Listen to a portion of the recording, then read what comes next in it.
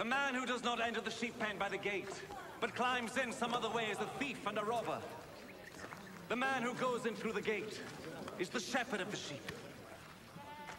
The gatekeeper opens the gate for him. The sheep hear his voice as he calls his own sheep by name, and he leads them out. When he has brought them out, he goes ahead of them, and the sheep follow him because they know his voice. They will not follow someone else. Instead, they will run away from such a person, because they do not know his voice. Jesus told them this parable, but they did not understand what he meant. So Jesus said again, I am telling you the truth. I am the gate for the sheep. All others who came before me are thieves and robbers, but the sheep did not listen to them. I am the gate. Those who come in by me will be saved. They will come in and go out and find pasture. The thief comes only in order to steal, kill, and destroy. I have come in order that you might have life. Life in all its fullness. I am the good shepherd who is willing to die for the sheep. When the hired man, who is not a shepherd and does not own the sheep, sees a wolf coming, he leaves the sheep and runs away. So the wolf snatches the sheep and scatters them. The hired man runs away because he is only a hired man and does not care about the sheep. I am the good shepherd. As the Father knows me, and I know the Father, in the same way I know my sheep, and they know me. And I am willing to die for them. There are other sheep which belong to me that are not in this sheep pen. I must bring them too. They will listen to my voice, and they will become one flock with one shepherd. The Father loves me because I am willing to give up my life in order that I may receive it back again. No one takes my life away from me. I give it up of my own free will. I have the right to give it up, and I have the right to take it back. This is what my Father has commanded me to do. Again there was division among the people because of these words. He has a demon! He's crazy! Why do you listen to him? A man with a demon could not talk like this! How could a demon give sight to blind people?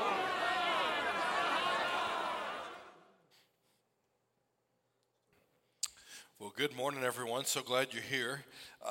This year at Lakeside, we've been going through the Gospel of John, and we've been considering a lot of the really foundational claims that Jesus made about his own identity as God and as the Son of God, as the Lamb of God who takes away the sins of the world. And you shouldn't imagine that we would have more or less reservations than the people of Jesus' day had of him as well. And as we go chapter by chapter through the Gospel of John, things are reaching like a fever pitch. And it's going to escalate with his crucifixion on a cross. There is such a deep division about what people are believing about Jesus. And so anyway, we're going to, in this series, we're going to go through the Gospel of John through Easter. We're going to cover like half of the book. We're going to get through Lazarus and his resurrection, and we're going to go right up to the life of Jesus, that final week of Jesus. And then in the fall or at the beginning of next year, we're going to cover like the last half of John. We're going to take a break because it's like a very long book, and we thought it'd be good just to kind of break it up a little bit so that we can digest it all. It's very intense, and it just layers and layers of stuff that Jesus unfolds for us. And so anyway, that's kind of the plan of what we're going to do. I want you to think about this key idea here, that you and I, we would be hard-pressed to find a title or a metaphor or a word picture of the God of the Old Testament that Jesus doesn't pick up and apply to himself. And that's what's so controversial about him in the Gospel of John, is that everything that God did to introduce himself to Israel, Jesus is doing. And so, for example, one of the most familiar pictures of God in the Old Testament is that God is a shepherd. So a lot of us, we've heard Psalm 23. Maybe you have it on a plaque at your house. You know, it's everywhere. Every funeral you go to, Psalm 23, you know, we're very exposed to it. In Psalm 23, David prays, "The Lord is my shepherd. I shall not be in want. And so we understand that this is a psalm about the sufficiency of God to shepherd us through any circumstance, whether it's a trial or trouble that we face, a hardship, no matter how dark the valley, right? Even death itself, that God is a shepherd. He will lead us through that. That's what David prays in Psalm 23. So this idea of God as a shepherd, I can't think of many images of God that would be more rooted in like the Hebrew mind or the Jewish person's mind, reflecting on the Old Testament. And just to give you a couple examples of this, the people of Israel, they understood God to be their shepherd, and they to be his people, his flock, and they the sheep of his pasture. That's how they understood their national identity. So in Genesis 48:15, go all the way back to the patriarchs. Here's something that Jacob says. He says, the God before whom my fathers Abraham and Isaac walked, the God who has been my shepherd all my life to this day. He's blessing Joseph, and he's reflecting back that God has shepherded Abraham and Isaac and Jacob, and now he's handing the mantle of leadership onto Joseph. And God has been this intimate shepherd with his people. That's the patriarchs. When you get to the Psalms, we already mentioned King David, but Psalm 79:13 picks up on this idea. We, your people, God, are the sheep of your pasture. We will thank you forever. We will declare your praise from generation to generation. Like what started with the patriarchs, God shepherded his people, centuries later in the Psalms, here's God shepherding his people, and they're still singing his praises. And you go all the way through the prophets, Ezekiel, in Ezekiel 34:31. The Lord himself declares through Ezekiel, you are my flock, the human flock of my pasture, and I am your God. This is the declaration of the Lord your God. So this idea is very established. And so God longed to shepherd his people Israel. That was always his invitation to his nation. But too often God's people were led astray by false shepherds.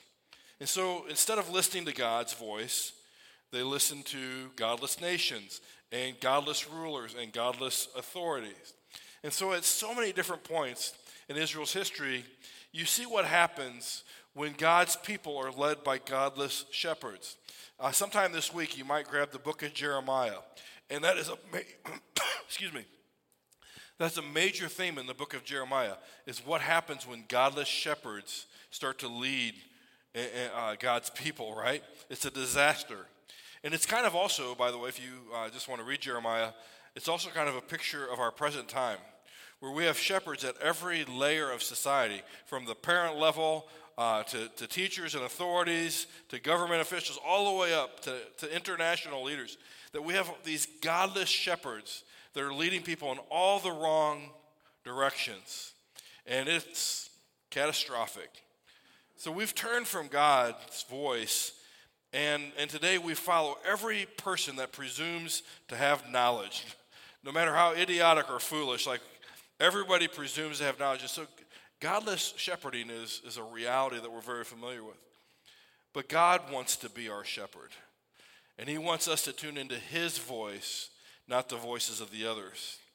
So this is a foundational idea. So when we come to John chapter 10, here's Jesus declaring himself to be not just the God of Israel, but to be the shepherd of Israel as well. And not only has God sent Jesus to shepherd Israel, but Jesus came about shepherding Israel legitimately. Jesus didn't leap over the fence into the pasture. He didn't trick or lie his way into the flock. He isn't some kind of a wolf in sheep's clothing, or a messianic imposter, or a divine fraud. All these accusations that they were making of Jesus. God himself, the Father, who's the gatekeeper, opened the way up for Jesus to come about shepherding Israel. Jesus has come from the Father. He was sent from the Father. All of the previous 10 chapters are laying this foundation. Jesus came to lead them. He came by way of Abraham and Isaac and Jacob, the patriarchs. He came by way of Moses and the law. He came by way of the prophets of old. They said the Messiah, the Christ, is coming. Jesus came by way of the psalmist, by way of the legacy of David, that David's throne would be established forever, that Jesus would come as king. Jesus came by way of God himself. The scripture paved the way, was the testimony of God that Christ was coming. And so here's Jesus in John 10. He says, "Truly, I tell you, anyone who doesn't enter the sheep pen by the gate," you got to go through the front door legitimately, right? "But climbs in by some other way, that person is a thief and a robber. The one who enters by the gate is the shepherd of the sheep. The gatekeeper opens it up for him, and the sheep hear his voice. He calls his own sheep by name and leads them out. When he has brought all of his own outside, he goes ahead of them. The sheep follow him because they know his voice. They will never follow a stranger. Instead, they'll run away from him because they don't know the voice of strangers." Jesus gave them this figure of speech, but they didn't understand what he was telling them. Now, a little while back, I have a Jeep, and I have a hitch in my Jeep, and the hitch fused to my Jeep. It rusted, and it became one with my Jeep, my hitch, and I had to get it out in order to put something else in there. And anyway, I couldn't get this hitch out of my Jeep. So I got on the internet, and I did a bunch of research, and I spent like $30 or $40 spraying all these chemicals to try to break the rust bond on this hitch, and it didn't seem to really work. And then I got an air hammer, and I was hammering away at this thing, trying to get this hitch out, and it didn't work. So then I was like, okay, there's some people that took chains and tied them around the tree, and they drove away from the tree to try to pop that hitch out. And I did that at my house, and I'm like, that's not really working very well. So then I was like, I gotta bring in the big guns here, what else can I do? I went and checked out some different places, and they're like, we don't really want to work on that. And somebody else was like, well, would they have to replace the whole back end of your thing, and it'd be like $600 for a whole new hitch, and all this. I was like, come on, So I called up Mike Hanna, one of our shepherds at Lakeside and elders at Lakeside, and I was like, hey, I need like a bigger chain, I need something. And, a farmer, he's going to know. But Mike is more than a farmer. He is a shepherd, literally. He's got this serene scene in his backyard, these lambs and these sheep. And it's so, we went out there, and I walked up to the fence, and, I called out to the flock, and the flock came up, and they were real friendly. And then they realized that I wasn't Mike, and they were all like, ooh, and they all started backing up, I was a stranger to them. But then it got worse because Mike got a bigger chain, and we tied it to a tree right next to their pasture and tied it to my Jeep, and we were trying to pop this thing out, and we were making all kinds of racket. Mike isn't really a shepherd. He kind of cheats a little bit. He's got a donkey that's really the shepherd of his flock. Did you know that donkeys are like shepherds? They protect the flock from coyotes, and this donkey named Jenny got all the sheep and took all these sheep, and there's these little baby lambs that were kind of, got them all to the far back corner while we were doing all this ruckus and everything. But anyway, we finally got the hitch out. It finally popped out and everything. But the sheep never trust a stranger, and they don't follow a stranger, and they're very guarded. And so what Jesus is saying is, my sheep are going to be attuned. The sheep of God, the God of Israel, the true sheep are going to be attuned to who I am. So I want to give you a couple of ideas here. Number one is that Jesus is the God of Israel. Jesus is the shepherd of Israel. But a second big idea in this passage is that Jesus is also the gate. He has authority over the gate of who can come in and who can go out and who can have life. So not only is he Israel shepherd, but he's the gate now. John 10, verses 7 through 10, Jesus tells them again, he's adding these ideas and stacking these ideas. He says, truly I tell you, I'm the gate now for the sheep. And all who came before me are thieves and robbers, and the sheep didn't listen to them. I am the gate. If anyone enters by me, he will be saved and will come in and go out and find pasture. A thief comes in only to steal and kill and destroy. I've come that you may have life and have it in abundance. What we should hear in these words is that Jesus is making a very exclusive claim that not only is he the God of Israel, the shepherd of Israel, but he's actually like the only way to salvation. There's no other gate, there's no other way into salvation except through Jesus. There's no other name given under heaven, given among men by which we must be saved except for the name of Jesus. And so we have to deal with Jesus, we have to deal with his identity. And so there's folks who are like, he's blaspheming God, he's demon-possessed, he's crazy. But there's other people who are like, maybe he is God. And they're listening to him, and they're getting more attuned to his voice, and they're wrestling with Jesus' claims, which is what we should be doing. But he's the gate. But then Jesus, again, he's stacking ideas here. The third thing he tells them is, not only is he the gate, but he is the good shepherd. And his goodness is manifest in the fact that he, as a good shepherd, is willing to lay down his life for his sheep. So unlike hired hands who run at the first sign of danger, Jesus is a self-sacrificing God. He is a self-sacrificing shepherd and savior. And he would rather die and lay down his life for a sheep than to risk losing a sheep. And so this is the nature of Jesus. He's good in his nature. Look at verses 11 and following. I am the good shepherd. Well, what's a good shepherd do? The good shepherd lays down his life for his sheep. He'll face any danger, any lion, any threat. The hired hand, since he's not the shepherd and doesn't own the sheep, he leaves them and runs away when he sees a wolf coming. Or a coyote. You know, in Central Illinois, it's coyotes, okay? The wolf then snatches and scatters the sheep. This happens because he's a hired hand and he doesn't care about the sheep. But I'm the good shepherd, and I know my own, and my own know me, just as I know the Father, and the Father knows me. I lay down my life for the sheep. But I have other sheep that are not of the sheep pen. Now, Jesus is talking to the Jewish people. And the Jewish people, Israel, saw themselves as the exclusive flock of God. And what Jesus is saying is, I've got sheep that are not just of this sheep pen, right? And I have to bring them in also. What's he talking about? He's talking about the Gentiles. That it's not just the Jewish sheep pen, but it's the Gentile sheep pen. It's going to be every nation on earth that's going to be blessed, that this gospel is going to be held out to. So in the Gospels, Jesus is held out to the Jewish people and everything, Jerusalem is the epicenter. But in Acts, the gospel goes from Jerusalem all the way to the ends of the earth.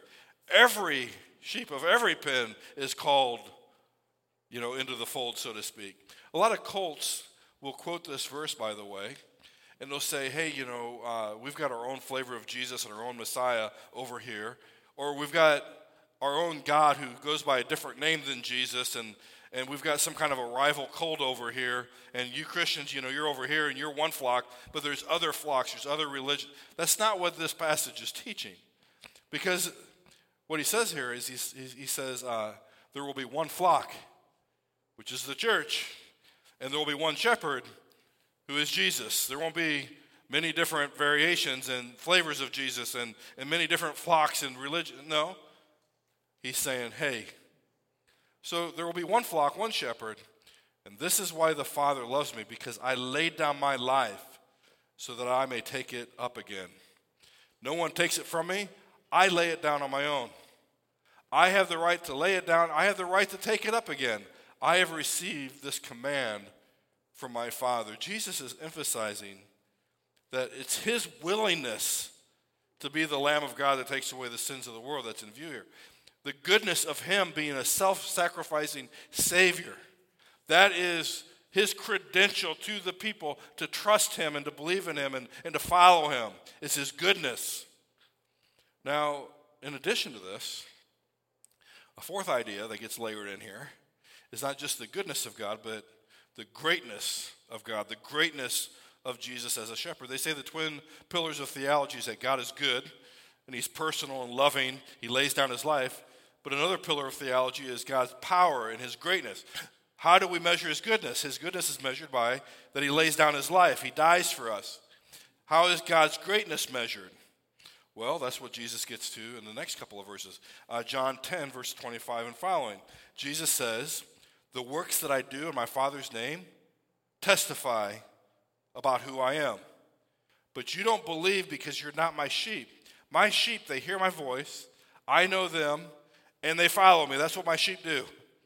"I give them eternal life, and they will never perish. No one will snatch them out of my hand." No one. That's the greatness part. That God has the power to keep us in his salvation, right? No one can snatch us from the Father. My Father, who has given these sheep to me, is greater than all. No one is able to snatch them out of the Father's hand. I and the Father are one.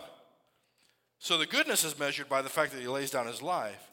The greatness is measured by that if you trust yourself to Jesus as shepherd, there ain't anyone that can take you from his hand. If you entrust yourself to the great shepherd, if you listen to his words, if you follow his voice, nothing can separate you. That's the language that Paul uses in Romans 8. Nothing can separate you from the love of God.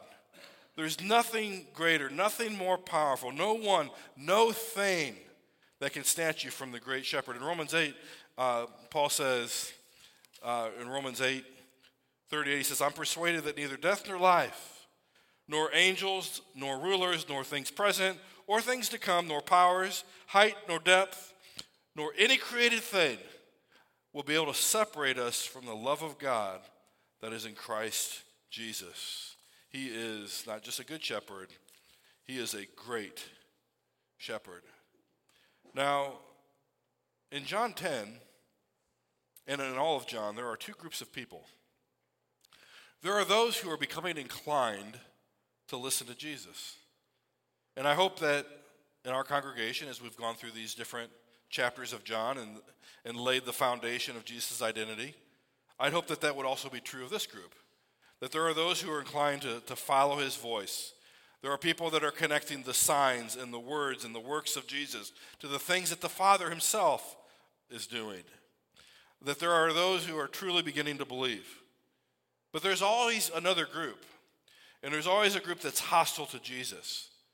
In John 10, there's a group that presumes Jesus to be committing blasphemy. How dare you claim yourself to be the God of Israel? There are people that think he is possessed by demons and that it's a demon that's speaking through him and saying all these claims, right? There's all sorts of nefarious motives and innuendo that's assigned to Jesus in his day in John chapter 10. And that same thing happens today.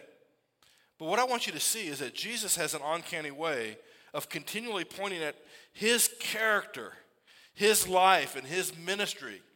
Because his life and his character and his ministry speaks for itself. If he is who he is, those things will speak for themselves. So I want you, if you're wrestling with whether to believe in Jesus, I want you to ask yourself a couple of questions and just wrestle with this text. For those of you that have never believed in Jesus, what about Jesus do you not find trustworthy? What about Jesus do you not find trustworthy? You can tell when someone's a stranger, when someone doesn't know your name, when someone's trying to mislead you or manipulate you in some way. You can tell when somebody is a robber or a thief or making some illegitimate claim upon your life. Jesus knows what's in a person, not just in a physical sense, but in a spiritual sense. And Jesus has come.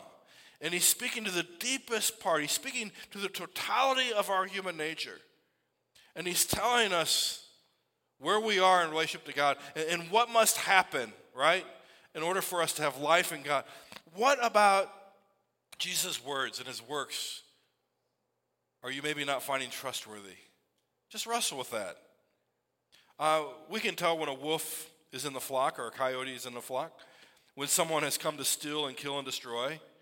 Every word, every action, every inclination of Jesus has been to save and to give life. And, whether it's the woman at the well, whether it's the person caught in adultery, like situation after situation, even Nicodemus, right? Jesus has come not to condemn, but to give life. Like, that's the character of his ministry. Jesus' intention is to be the gate of life, to establish us in eternal life, right? Now, I want you to think about our own leaders. And I'm talking in a cultural sense, right? Think about the shepherds that we have in our world. When we look at the shepherds of our world, people that are laying claim on us, right? Nobody cares about you. Nobody cares about what you're going through, what struggles you have, what bills you have to pay. I mean, people will give you lip service to get your vote or, whatever. But nobody really is concerned about the dangers you face or what kind of children you want to raise or what goals you have or the future that you seek. When you look at the world's shepherds at every level, there's a lot to be cynical about. And we find that people, whether they intend to or not, the world comes to kill and steal and destroy. But I want you to ask yourself, when you look at Jesus, what is there to be cynical about in regard to Jesus? He came to give life and life everlasting. Look at his commandments. What is there to be cynical about when you look at Jesus' commandments? His commandments, although sometimes very challenging and pointed and difficult, his commandments themselves bring life. And in him was life, and his life is the light of all men. What darkness do you see in Jesus? In what way is he not a gate to the life you've always longed for, right? We know the difference between a good shepherd, a true shepherd, and a hired hand. We know the difference between a shepherd and a donkey, right? Everyone always talks a big talk about life and death, right? Everybody always, a shepherd, they like to talk about the fight, but they're not always willing to come and die for their cause, right? Jesus was willing to die for his cause. He was willing to lay down his life. The mission of bringing life to us, nothing eclipsed that goal of Jesus. He was the most self-sacrificing, other-centered person in the history of the world, that he would lay down his life for others, that not even the cross and all of its gore and pain and cruelty would deter Jesus from his goal of giving eternal life. He's a true shepherd because he's willing to lay down his life. Now, can you tell the difference between that kind of self-sacrificing Savior and the kind of self-serving, godless shepherds that try to lay claim on our lives every moment of every day at every level of society? Of course you can.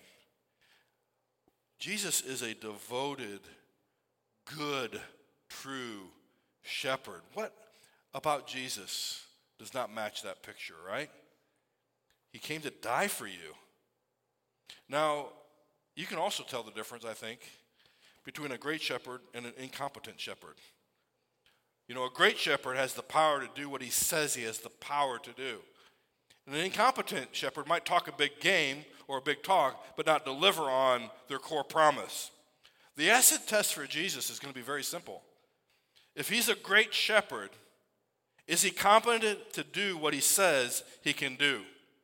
He says in his goodness that he will lay down his life, but what's going to be great about the shepherd is that he can take back up his own life after he lays it down. So is Jesus just a good shepherd, or is he also a great shepherd? Is Jesus good, or is he competent? Can he lead us through death, from death to life, right? The Israelite nation, they passed through the Red Sea from death to life. Can we pass through from death to life in Jesus? So Jesus, on one level, could say whatever he wanted to say. He could make whatever claim. He could claim to be God, You could blaspheme and claim to be God too. I don't recommend it. I'm not saying that. But any of us could say anything we wanted. But what is going to be the proof of what we say is what we do. And the fact of Jesus' resurrection is what's going to prove his greatness for all time. Not just that he can take Lazarus' life back up. He can take his own life back up, and he can take your life and my life back up, and nothing can separate us from the love of God because of the power of Jesus. If Jesus was a fraud, he would die and be crucified, right? Crucified, and he would die. He'd be laid in that grave, and he'd still be there to this day. But instead, he rose on the third day, and he returned from where he came from. That's another evidence of his power. Will I go back to where I said I came from? I came from the Father. I'm going to ascend back to him. Just like Jacob's vision, you had the angels going up and down the ladder. Well, I came down from God. I'm going to go back. And where I'm going, you can't come. But where I'm going, I'm going to prepare a home for you. So is Jesus competent or not? Did he deliver on the core promise of his life, that he has the power to take up life from death to life? So you have to wrestle with these questions. I want to come back to Psalm 23 because we're very familiar with it. In Psalm 23 is David's testimony, King David's testimony of how God is not just a good shepherd, but also how God is a great shepherd. Because God led him personally through every point in his life and ultimately led him from death to life. I want to read Psalm 23 in a moment. But right now, I want you to sincerely ask yourself a question. Who do you say Jesus is? What is your testimony of Jesus? What has been your experience of God being your shepherd, of Jesus leading and guiding and shepherding you? If you're one of God's, the sheep hear his voice, and you've heard his voice. He's spoken to us through his word. But we don't just hear it, but we know his voice. That as we listen, we start to recognize the goodness and the purity of what God is offering us and what he's asking of us. We hear his voice. We know his voice. We follow his voice. We obey his voice. We lay down our life. We give our life to him because he has the authority to take it right back up again. We offer ourselves to him. Where are you at? Are you one of God's sheep? Are you part of his flock, his pasture? When darkness comes, Jesus is the light of the world. What darkness has Jesus, the light of the world, led you through in your life? What's your story? What's your testimony? I know there's a lot of good things that we can list that have happened to us in our life, and I hope that you've had a good life and you've had many blessings. It's easy to talk about the happy endings and all the good things that have kind of worked themselves out in our lives. But what about the hard stuff in life? How has God walked with you as your shepherd through the really, really hard things? So ultimately, what God is asking of us is that we trust him as our shepherd. Not just in the easy and good things, but in the hard things, the really difficult things. And there's no greater enemy that we face than death itself. And even that dark valley, God can lead us through. That's Psalm 23. At one point, our relationship with Jesus has to stop being academic. Are we willing to actually let him be shepherd, right? It's a great idea. Are we willing to let him be our guide? Are we willing to trust his goodness? Are we willing to stake everything on his greatness and power and resurrection, right? And this is what David in Psalm 23 says. He says, the Lord is my shepherd. The Lord is the personal name that David understood God to be. The Lord is my shepherd. I have what I need. He lets me lie down in green pastures. He leads me beside quiet waters. He renews my life. He leads me along the right paths for his name's sake. And even though I go through the darkest of valleys, I don't fear any danger, God, because you are with me. Your rod and your staff, they comfort me. In fact, verse 5, you prepare a table before me in the presence of my enemies. You anoint my head with oil. My cup overflows. Verse 6, only goodness. Think about this. Only goodness and faithful love pursues me. Not evil, not like only goodness, only faithful love chases me all the days of my life. And even after that, I will dwell in the house of the Lord forever, for as long as I live. I will dwell in the house of the Lord forever. When have you experienced God's provisions in your life because you trusted him as shepherd? He gave you what you truly need. He met you in your hurt, in your trouble, in your distress. What's your testimony about how God has been present in your life as your shepherd? That when there is darkness encroaching the light, he established your path and led you through with his presence and was a comfort to you. What's your testimony about the promises of God? The ultimate promise is resurrection and life. That's the ultimate thing. We're trusting God for that. Even though we die, yet shall we live. We're going to get there by Easter. But even though we die, yet shall we live. Are you willing to trust God as shepherd with the really big stuff and the hard stuff of life? Not just the easy stuff, but the hard realities. Let's pray. Dear Father, we know that the last enemy to be conquered is death itself. And we know that you are so good, you laid down your life that we might live. And you're so great, you have the authority to take our lives back up in resurrection, in hope, in eternity. We know you're so great, you're preparing a place for us that we may be with you and your Father forever. And you've demonstrated your goodness and greatness through your death, your burial, your resurrection, your ascension. You went back to the Father from whom you came, and you've asked us to trust your leadership over our lives. May we do that in Jesus' name. Amen.